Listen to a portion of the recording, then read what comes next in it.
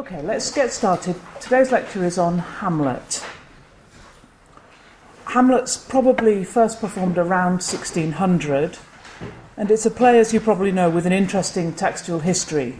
There are three distinct editions in 1603 and 1604 in quarto texts, and then in the folio of 1623. I'm not going to talk much about the textual differences in the play, but I think if you're studying it and writing about it, it's well worth having a sense whether the things you're writing about are the same in all three texts or whether they're different. One way to do that is to look at the Arden 3 Hamlet, which prints all three texts. But there are also online versions, the enfolded Hamlet, which is probably one of the easier ways to look at textual differences. But that's not something I'm going to talk about today. Telling the plot of Hamlet might seem unnecessary, but let's do it anyway. In outline, Hamlet is a revenge plot in which the ghost of Hamlet's father tells him that his death was murder and reveals that the murderer was his brother, Hamlet's uncle Claudius. Claudius has now married Gertrude, Hamlet's mother. There follows a long period of testing the ghost's information via a performed play and some soul-searching about the morality of killing Claudius. Hamlet mistakenly kills an old courtier, Polonius, whose daughter Ophelia goes mad with grief and whose son Laertes comes to claim revenge. Meanwhile, Fortinbras, a foreign prince, is marching through Denmark. In a climactic scene, Laertes and Hamlet fight a fencing match, but foils, which are poisoned by the king, take both their lives, not before both Claudius and Gertrude have also been poisoned. The entrance of Fortinbras into this shattered kingdom brings the play to a sombre conclusion. So I've said before that some of my focusing questions for this series of lectures seem very naive, and perhaps this is the worst one yet. The question today is, why is Hamlet called Hamlet? Well, depending on how you're hearing the question, we could say that it's clear that the play Hamlet is called Hamlet because it's named after its main character, who is called Hamlet.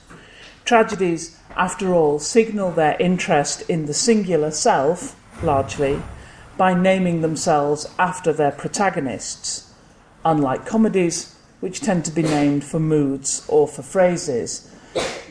This is so dominant a convention that of play titles where only the title survives from this period, there are a large number of lost plays from this period. In fact, probably only about a sixth or something of the plays performed do we now have.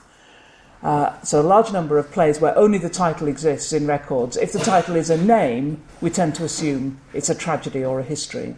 So it's a very strong convention in this period. So that answer, Hamlet is named after its main character because it's a tragedy, only prompts the next question: why is Prince Hamlet called Hamlet? Another easy answer presents itself, as very often in Shakespeare's works. Here he takes both plot and character names from his sources.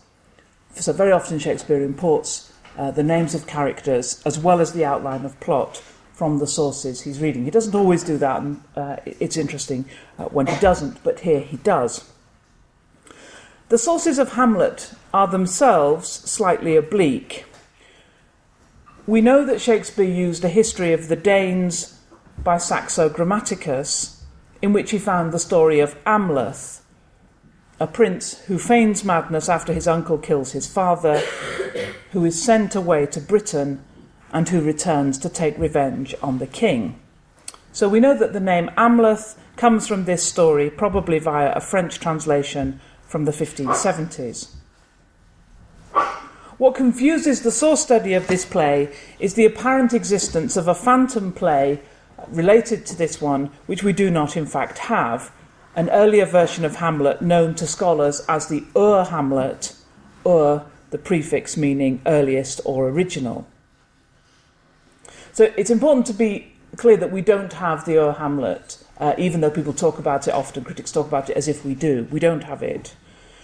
And to my mind, it's dubious whether it actually existed at all. But if it did exist, it may have been by Shakespeare or by Thomas Kyd, author of the era's most popular revenge play, The Spanish Tragedy, and a play I'm going to come back to later in the lecture. The issue is that there are references to a Hamlet play early in the 1590s, It's uncomfortable for scholars to think that Shakespeare might have written Hamlet earlier in the 1590s because, of course, we know Hamlet is a very useful play for arguing about the way Shakespeare's career develops. And if Hamlet turned out to be an earlier play, it would really spoil that narrative. So there's a lot of resistance to the idea that Shakespeare might have written an earlier Hamlet, and that references which predate the date we think the play is may actually be to this play. But there are references to a Hamlet play in the early 1590s, and even apparent quotations from it in work by Thomas Nash, who quotes the phrases "blood is a beggar" and "Hamlet revenge." The second one we might think is in our play, but in fact it never occurs. And this may suggest that, as he did with King Lear and with Henry V, Shakespeare here rewrites an earlier play, whether by himself or someone else, and transfers the name of its characters wholesale. So that means that Hamlet is called Hamlet because that's what he was called in the earlier play or in the other sources. So, what's the issue with this question? Well, I want to try and use it to talk about two particular critical approaches. One is biographical. Is there, as many critics have asserted, a connection between the character Hamlet and the name of Shakespeare's son, Hamnet, who died in 1596? The second issue is a more thematic one. How does the name of Hamlet help to construct the play's characteristically nostalgic mode, and how might we understand the implications of Hamlet being such a nostalgic play? I'm going to start with the second point first. So thinking about Hamlet as a nostalgic play may seem willful, given that in so many ways it has seemed the work in which Shakespeare is most modern.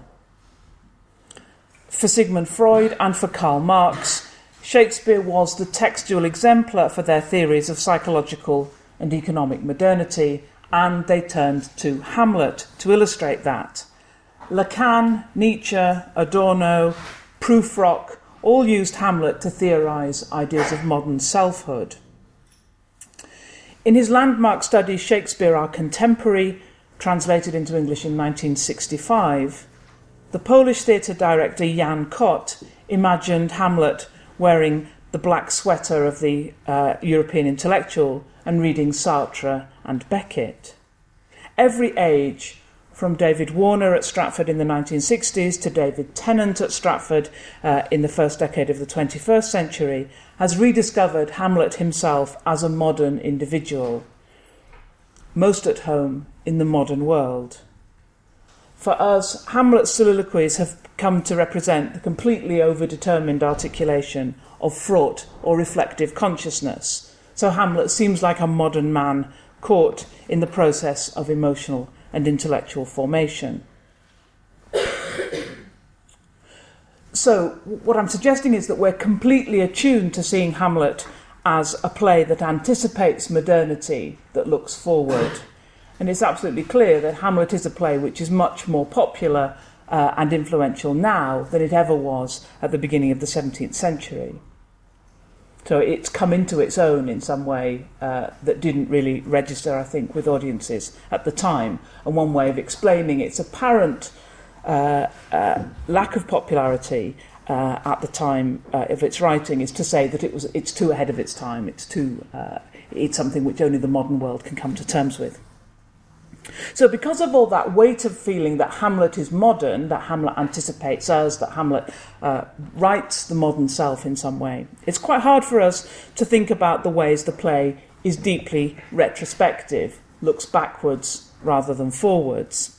But what I want to try and talk about today is a Hamlet that's backward-looking and caught up in its own history. That's to say, for a play which has had so vital an afterlife, it is itself deeply mordant. And that's, I think, where the name of Hamlet starts to echo rather differently. So we've already established that the name Hamlet comes from the play's sources, but one thing which is absolutely distinctive about Shakespeare's naming in this play is that he doubles the name Hamlet both for the dead father and for the living son. So in none of the sources is that overlap between the generations registered by them sharing a name. In Saxo Grammaticus, Amleth's father has the wonderful name Horwendil, for instance. In case we don't spot the significance of this, Shakespeare repeats the repetition.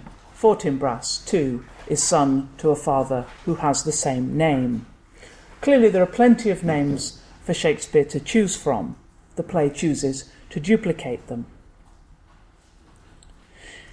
This also means that the first time we hear the word Hamlet in this play, it refers not to the living prince, but to the dead former king.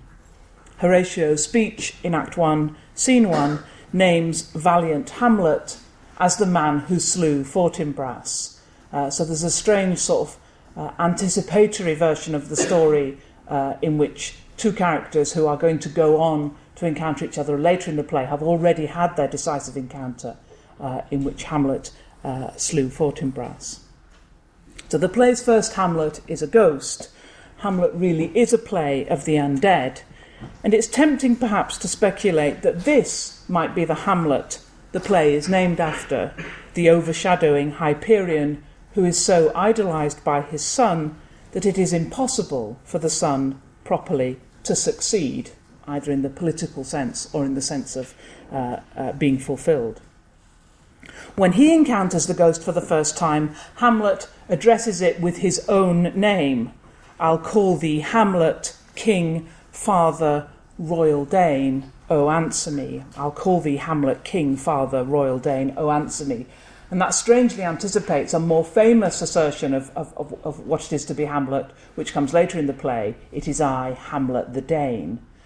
So these words have already been sort of occupied or allocated to the dead king. So the ghost pulls the beginning of the play backwards. From the outset, Hamlet the play is preoccupied with the past. In the tense opening scene on the Elsinore battlements, Marcellus asks, hath this thing appeared again tonight? Hath this thing appeared again tonight? So the action tells us that the play is doubly reiterative. A ghost is always a recollection of the past, and a ghost that has appeared before is doubly recollective. As Horatio informs us, the ghost represents both a more martial Denmark, a nostalgic world of sledding Polacks, one of the textual cruxes in the play. We don't quite know what it means, but it's very brave, whatever it is, and other feats of daring do. But later descriptions of the ghost, which describe his murder as he lay sleeping in his orchard, evoke a sort of broader sense of a lost golden world, a kind of prelapsarian past. The serpent that stole my crown is obviously a kind of Edenic reference. The murder of a brother pushes Eden beyond reach, as Claudius admits when he tries unsuccessfully to pray in the middle of the play, recollecting that his crime hath the primal eldest curse upon it, a brother's murder. The primal eldest curse, clearly, is the curse of Cain, who killed his brother Abel. So father and son share a name, and thus they cannot be properly distinguished in the aural economy of the play. When we hear the name, we don't immediately know who it refers to. And one consequence of that is that young Hamlet cannot form an independent identity for himself. These repeated names link Hamlet more closely than we sometimes allow to those concerns with succession, both political and psychological, of the history plays.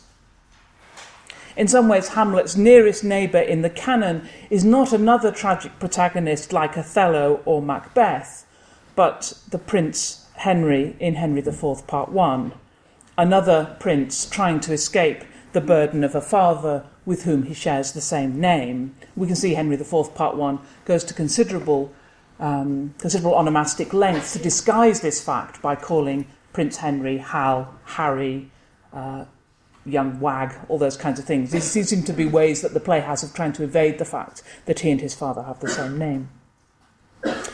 Michael Sheen's recent performance of a psychiatric ward Hamlet in which he plays all of the characters, or Laurence Olivier's uncredited voiceover of the ghost's role in his 1948 film, in which he also plays the main character. These are both literalizations of the overlap between father and son.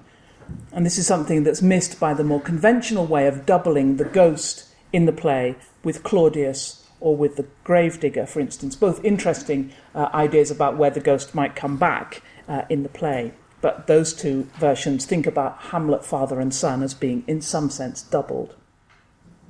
So the appearance of the ghost pulls Hamlet into a past and away from the future. In Act 1, Scene 2, when we first meet Hamlet, young Hamlet, that's to say, we see a distinction between Laertes, the son of Polonius, who requests permission to go back to France and is granted it. The contrast between that and the situation of Hamlet himself. For your intent in going back to school in Wittenberg, it is most retrograde to our desire, Claudius tells Hamlet.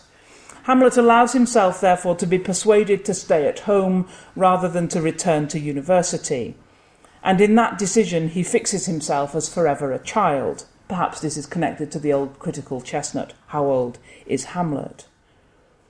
In Greg Doran's production of 2009 with David Tennant as Hamlet, available now on film, the scene in which the ghost appears in Gertrude's chamber is played less as the sort of psychosexual drama that we've often seen it as in, for example, Mel Gibson's film version, where Hamlet is more or less having sex with his mother, and more a kind of affectionate family portrait. The parents sit companionably on the bed. The ghost strokes Gertrude's hair. Their young son sits happily at their feet. It shows that his development is in some sense arrested.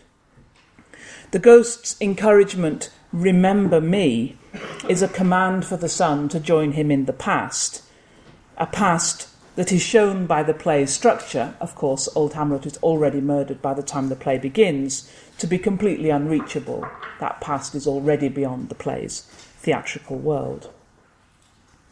So, when Claudius tells Hamlet that mourning for his father's death is unnatural, he is not just callous, but really articulating a quite different worldview or a quite different direction of travel, we might say.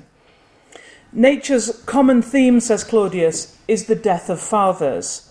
You must know your father lost a father. That father lost his. Stuff happens, says Claudius. Time moves on. Sons live longer than fathers. Claudius's pragmatic approach to succession and progress, therefore, is quite different from the impeded and circular remember me, which structures Hamlet's role in the play.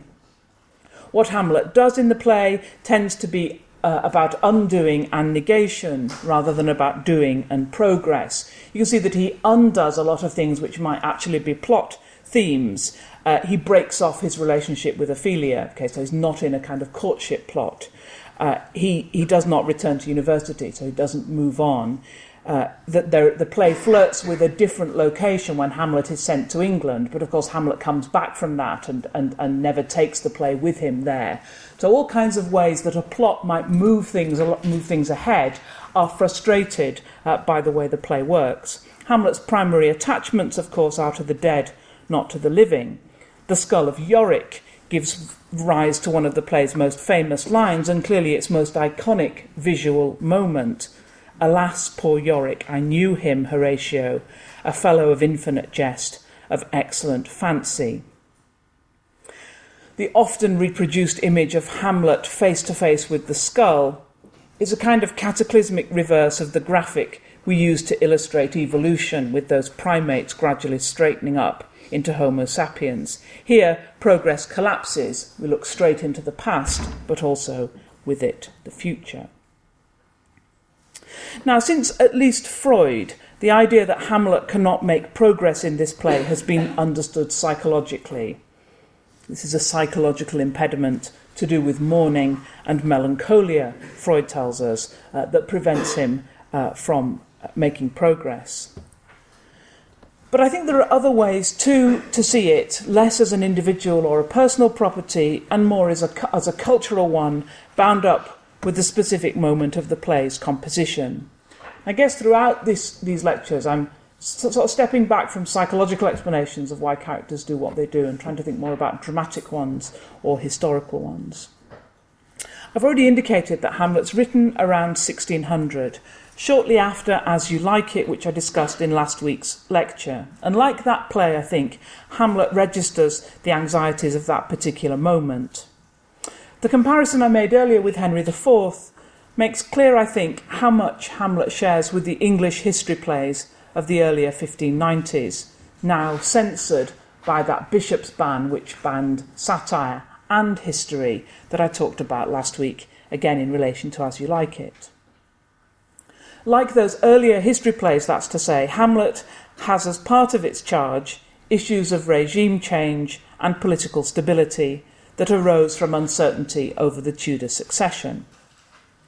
The question of the next monarch preoccupied late Elizabethan society, as we know, but could not be discussed directly, and the theatre was one, perhaps the dominant environment, in which different scenarios about the transfer of power could be rehearsed, as in the deposition of Richard II, the reign of Henry IV, the rise of Richard III, the challenge to singular kingship in King John. These are all plays I've already lectured on. So Hamlet then exists as a kind of belated history play, and in that a rather apocalyptic one. In some ways, this is the kind of end of history in a Fukuyama sense. Mysteriously, Hamlet himself, despite being evidently old enough, does not inherit the throne. And the play itself does not, I think, adequately explain why this should be. Given the cultural atmosphere of its first performance, when succession was such a hot topic, it's hard to think that this oversight would have gone unnoticed. It's hard to think that this just doesn't matter in 1600, when what matters more than anything is who is going to succeed. Here we have a kingdom which has, in some ways, what England really wants, an intelligent young male heir, but it doesn't give the throne to him, and I think that's something important about the play. Instead, the Danish royal family in Hamlet destroys itself without outside interference, and the kingdom itself is left to fall into foreign hands. Fortinbras marches on into Denmark and is able, suavely and without shedding a single drop of his own soldiers' blood, to enter the throne room and take over. With sorrow, says Fortinbras. Fortinbras is the best, I think, of these characters who comes in and kind of cashes in on what's happened at the end of a tragedy. With sorrow, I embrace my fortune. I have some rights of memory in this kingdom, memory again, which now to claim my vantage doth invite me. Interesting comparison maybe with the end of Julius Caesar, a similar highly political review of what's happened. In my lecture on Richard III, I talked about the way in which that play never invests much dramatic energy in its eventual winner, Richard's nemesis, Richmond. Richmond wins the battle for the kingdom, but he barely even figures in the battle for the play. We might say something similar of Fortinbras, a figure often and in fact very easily cut from Hamlet, so much so that some critics feel Fortinbras was added in. It's so easy to take him back out again that he was never integral to the play's design. So he's rather easily cut from the play, and one with whom it is very hard to take much interest. The future is hardly presented in Hamlet as something to look forward to. We're almost inclined to agree with Hamlet's own solipsism, the rest is silence, as if it really is all over once Hamlet is dead. So as an image of late Elizabethan anxieties then, Hamlet has an extremely bleak ending. But like Elizabethan culture more widely, the play prefers to look backwards rather than forwards. To think forwards was, after all, a crime. Now, connected to this backward looking must be the issue of religion. We all probably know that one of the big issues about Hamlet is what this Catholic ghost coming back from Catholic purgatory is doing in an apparently Protestant play in a Protestant London. The ghost's description of his imprisonment, quote, confined to fast in fires till the foul crimes done in my days of nature are burnt and purged away, describes an outlawed doctrine of purgatory, just as the ghost's very presence is anathema to Protestant theology. Horatio the alumnus of a distinctly Protestant university, Wittenberg, associated ineluctably with Martin Luther, is more orthodox. He questions what the ghost intends, warning Hamlet not to follow it in case it might, quote, deprive your sovereignty of reason and draw you into madness. Taking up suggestions that Shakespeare's father, John Shakespeare, who was fined for recusancy, that's the crime of not attending church, taking up suggestions that meant that John Shakespeare was an adherent of Catholicism, the old faith, Stephen Greenblatt has memorably described Hamlet as a Protestant son haunted by the ghost of a Catholic father. And in that, he represents a peculiarly Elizabethan predicament, a child of the Reformation over whom is cast the long shadow of the Catholic past. I think seeing the murder of old Hamlet as some sort of allegory for doctrinal change is too stark. Shakespeare, happily, is not writing the Fairy Queen. But seeing something of the play's nostalgic pull as the unquiet remnants of a shared Catholic past gives us a specific religious historiography for the play's structure and tone. And one of the things you'll be aware of in Shakespeare studies of the last decade or so has been that turn to religion, a new sense of the importance of religious identity and religious controversy to all the cultural products, including the drama of this period. Now, one final aspect of the play's nostalgia, I think, is theatrical. Hamlet draws extensively on Kidd's blockbuster play, The Spanish Tragedy. He takes from that earlier play the name Horatio, the appearance of the ghost, the image of a woman running mad, the murder in a garden, and the device of the play within the play.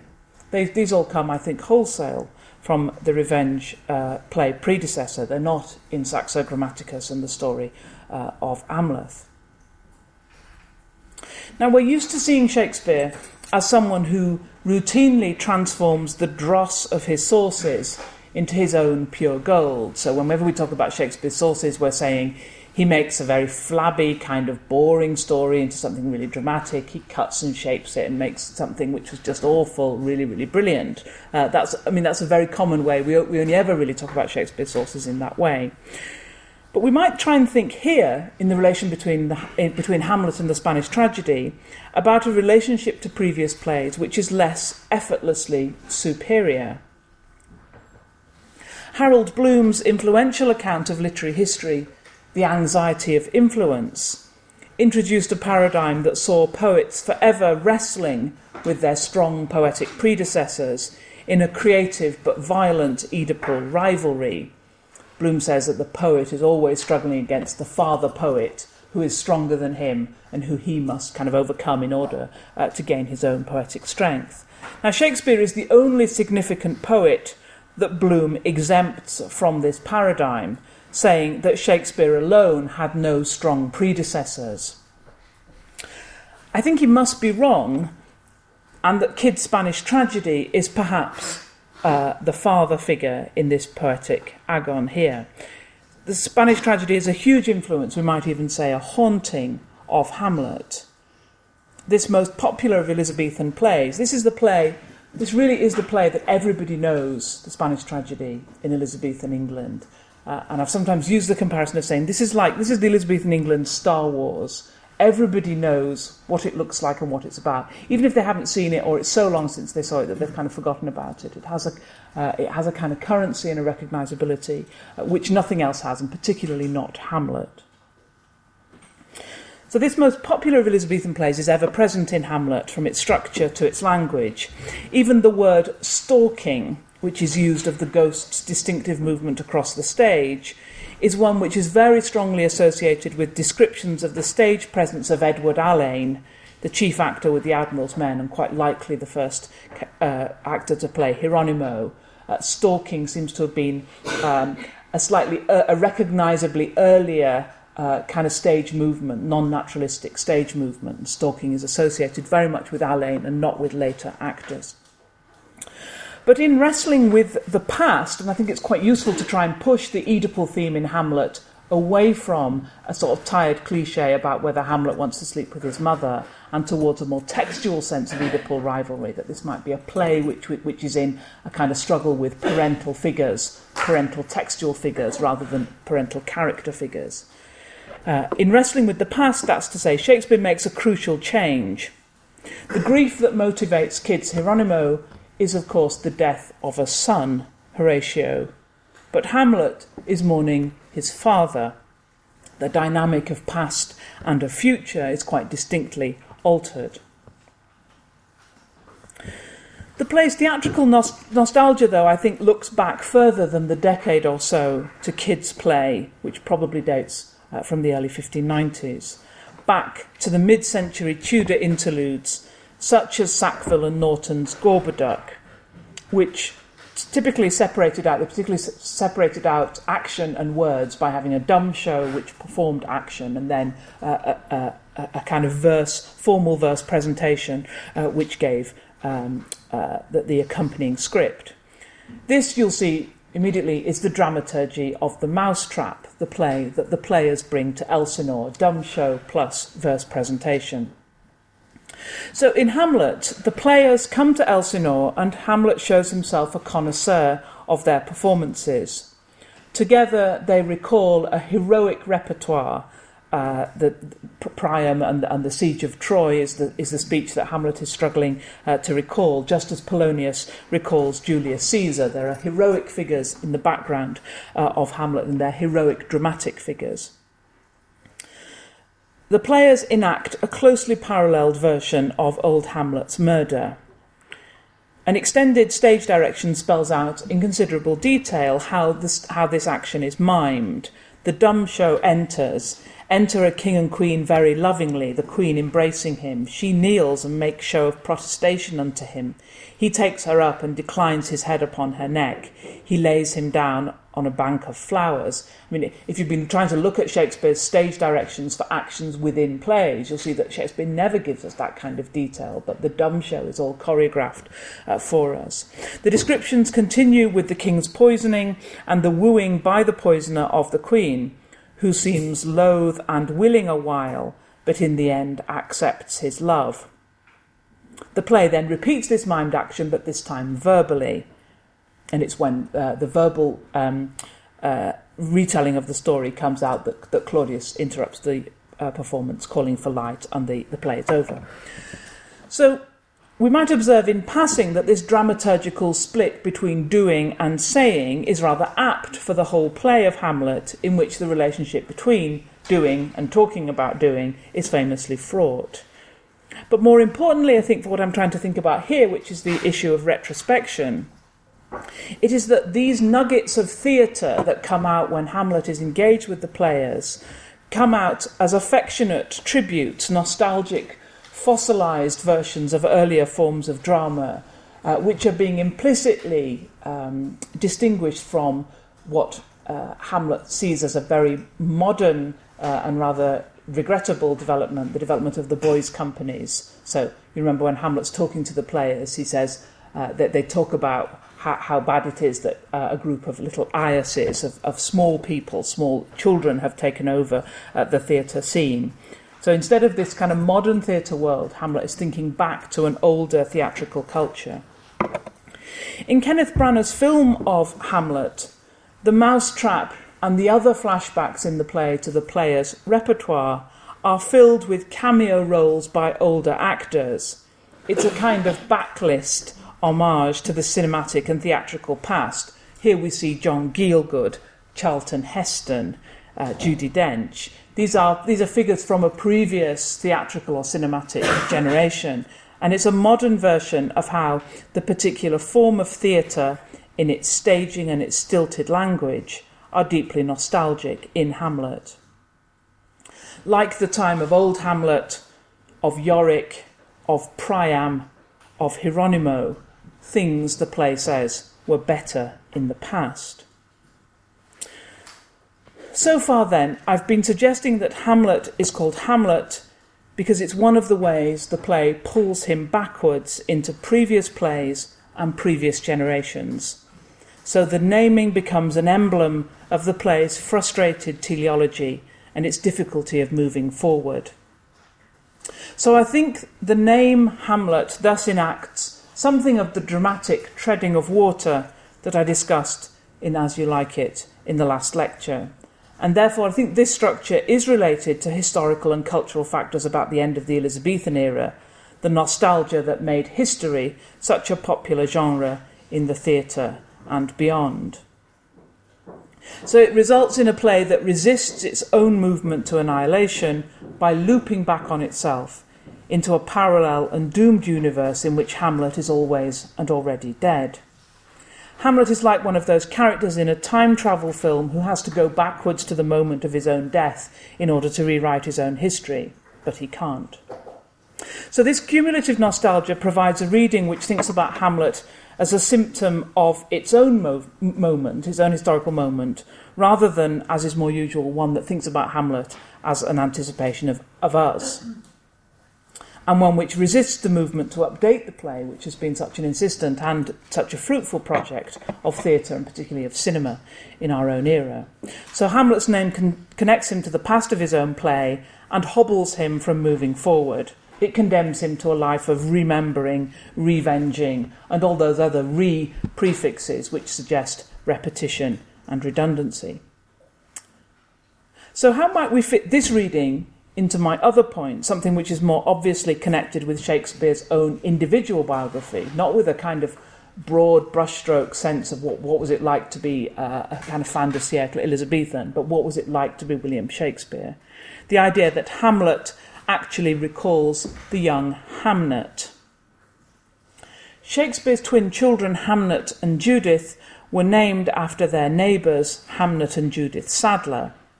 And scholars have been quick to notice that when Hamnet Sadler is mentioned in Shakespeare's will, his name is spelt Hamlet. Hamnet Shakespeare died in 1596, aged 9. As Freud put it in the interpretation of dreams, with considerable certainty, it can, of course, only be the poet's own mind which confronts us in Hamlet. I observe that Hamlet was written immediately after the death of Shakespeare's father, that is, under the immediate impact of his bereavement, and as we also may assume, while his childhood feelings about his father had been freshly revived. It is known, too, that Shakespeare's own son, who died at an early age, bore the name of Hamnet, which is identical with Hamlet. Modern critics are unclear whether Hamnet and Hamlet are in fact identical, but you can see how the association arises. In this, as in much else of his work on Shakespeare, Freud is heir to Victorian notions of biographical criticism. The 19th century invented a narrative of Shakespeare's plays. One of the things the 19th century critics were completely preoccupied by was what was the right order of Shakespeare's plays, because they wanted to make a kind of intellectual biography of the playwright. And if you look at late Victorian books on Shakespeare, they almost always try and move chronologically or in a perceived chronology. This is a reading which sees the turn from comedies to tragedies as a consequence of his own moods, and the character of Prospero in The Tempest as a self-portrait. So there are lots of ways in which we haven't quite let go of that critical paradigm. We still think that early works are less sophisticated than later ones, which is essentially a kind of biographical narrative about how a writer develops. As a corollary, 19th century biographical scholarship also invented, although I think it didn't intend to, the so-called authorship controversy, a feeling that in fact Shakespeare's life did not adequately map onto the plays, it couldn't explain the plays, and that into that gap there was a kind of interpretive dissonance which meant that Shakespeare couldn't have written Shakespeare because he hadn't been to Italy or he hadn't studied law, he hadn't had a life which gave rise in a proper way to the plays. The idea that Shakespeare didn't write Shakespeare was a view that Freud also espoused at certain points. So, in some ways, the association between Hamlet and Hamnet is part of Freud's kind of own backward-lookingness towards Victorian criticism, Freud as a Victorian, rather than Freud as a modern, inventing modern psychoanalysis. But it's an idea, the idea that Hamlet derives from its author's grief for his dead son has been revived recently and extremely influentially by Stephen Greenblatt in a best-selling biography, Will in the World, or How Shakespeare Became Shakespeare. The renewed popularity of Shakespearean biography in our own period, so even as we as sort of professional literary critics say we shouldn't read literature biographically, literary biography is one of the biggest growing sort of literary genres in our own period. There's a huge appetite for literary biography, for writers' biographies in the marketplace, and particularly for biographies of Shakespeare. So there's a kind of mismatch between a critical piety which says biography is not relevant to literary study and a kind of narrative appetite for literary biography. So the renewed popularity of Shakespearean biography in our own period means that the search for points of putative emotional connection between the plays and the life, or rather the invention of an emotional life as a back projection from the plays, has returned to the critical table. One of the problems about Shakespeare's biography, as you know, is that there is no detail whatsoever about what he thought, what he felt, what he believed in, only these very stark details about financial transactions and so on. And it's only biographers have always been struggled to know how much of the emotion in the plays it is permissible to kind of suck back into the life. So can biography help us with Hamlet? Clearly this is a play which is preoccupied by grief and by mourning, a play which looks backward to something it knows to be unrecoverable. And clearly the idea that Hamlet's name registers Hamnet encourages us to see that lost thing as something personal, rather than, as I've been arguing so far, as something cultural. The gains of this reading, the gains of thinking that Hamlet and Hamnet are in some way connected, are twofold.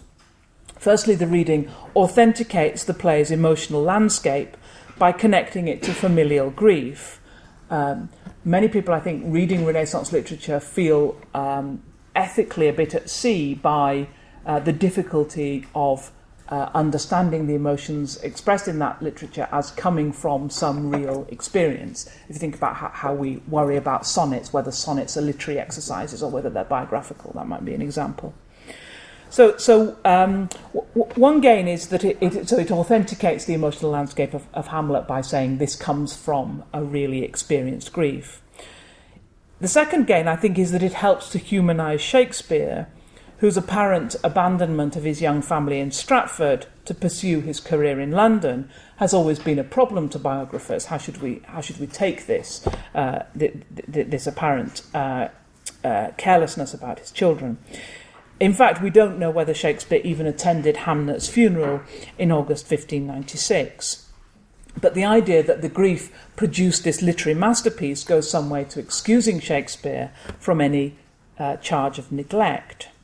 Both Hamlet the play and Shakespeare the writer, that's to say, take a kind of benefit from the association of Hamnet and Hamlet. And I guess I've been thinking about that because one of the questions I think is most interesting about Shakespeare criticism is why do people want to believe what they believe? What's at stake in arguing one thing or another? But there's also counter-evidence to this, counter-evidence that Hamlet and Hamlet are not in fact connected. From his earliest plays, long before Hamlet's death, Shakespeare envisages the bond between father and son as crucial. In the third part of Henry VI, a famous stage direction introduces us to a sort of distilled, a kind of microcosm of how terrible civil war is. This is the stage direction. Enter a son that hath killed his father at one door, and a father that hath killed his son at another door. Shakespeare's most famous depiction of grief for a dead child comes from King John, where Constance laments her son Arthur. Grief fills up the... I've made a mess of this wonderful first line, so I'll start it again. Grief fills the room up of my absent child, lies in his bed, walks up and down with me, puts on his pretty looks, repeats his words, remembers me of all his gracious parts, stuffs out his vacant garments with his form. Then have I reason to be fond of grief. We're so invested in the phantom of Shakespeare's own emotional biography that many critics date King John, the play in which that speech occurs, at 1596, solely because they think it could only have been written after Hamlet's death. all the other evidence about the play suggests it's written earlier than that. Shakespeare, I think the answer to that is that Shakespeare can access grief without the immediate stimulus of Hamlet's death. And that shouldn't really be surprising to us, because one thing we know about writers is they make things up. So the association of Hamlet and Hamnet may actually work to underestimate the inventive or creative powers of the dramatist on the one hand, and to overestimate the claims of confessional writing on the other. Writing to alleviate inner personal torments is a romantic construction of the mind of the artist, which hardly exists in this earlier period. The most authentic source of writing in the Renaissance is previous writing, not personal experience. Shakespeare doesn't, I think, write autobiography, much as we might want him to. So, I've been talking about Hamlet as a nostalgic play and emphasising the strange echo of Hamlet's name for the play's recursive structure and for its habit of retrospection. Rather than seeing this as the play in which modernity is most fully anticipated, I've tried to stress the ways it seeks a kind of comfort in the past, and then to suggest that this registers less Shakespeare's own personal inner landscape and more the cultural position of the Elizabethan fin de siècle. Next week, I'll be talking about the comedy Much Ado About Nothing, and the question I want to ask is, why does everyone believe Don John? I hope I'll see you then. Thank you.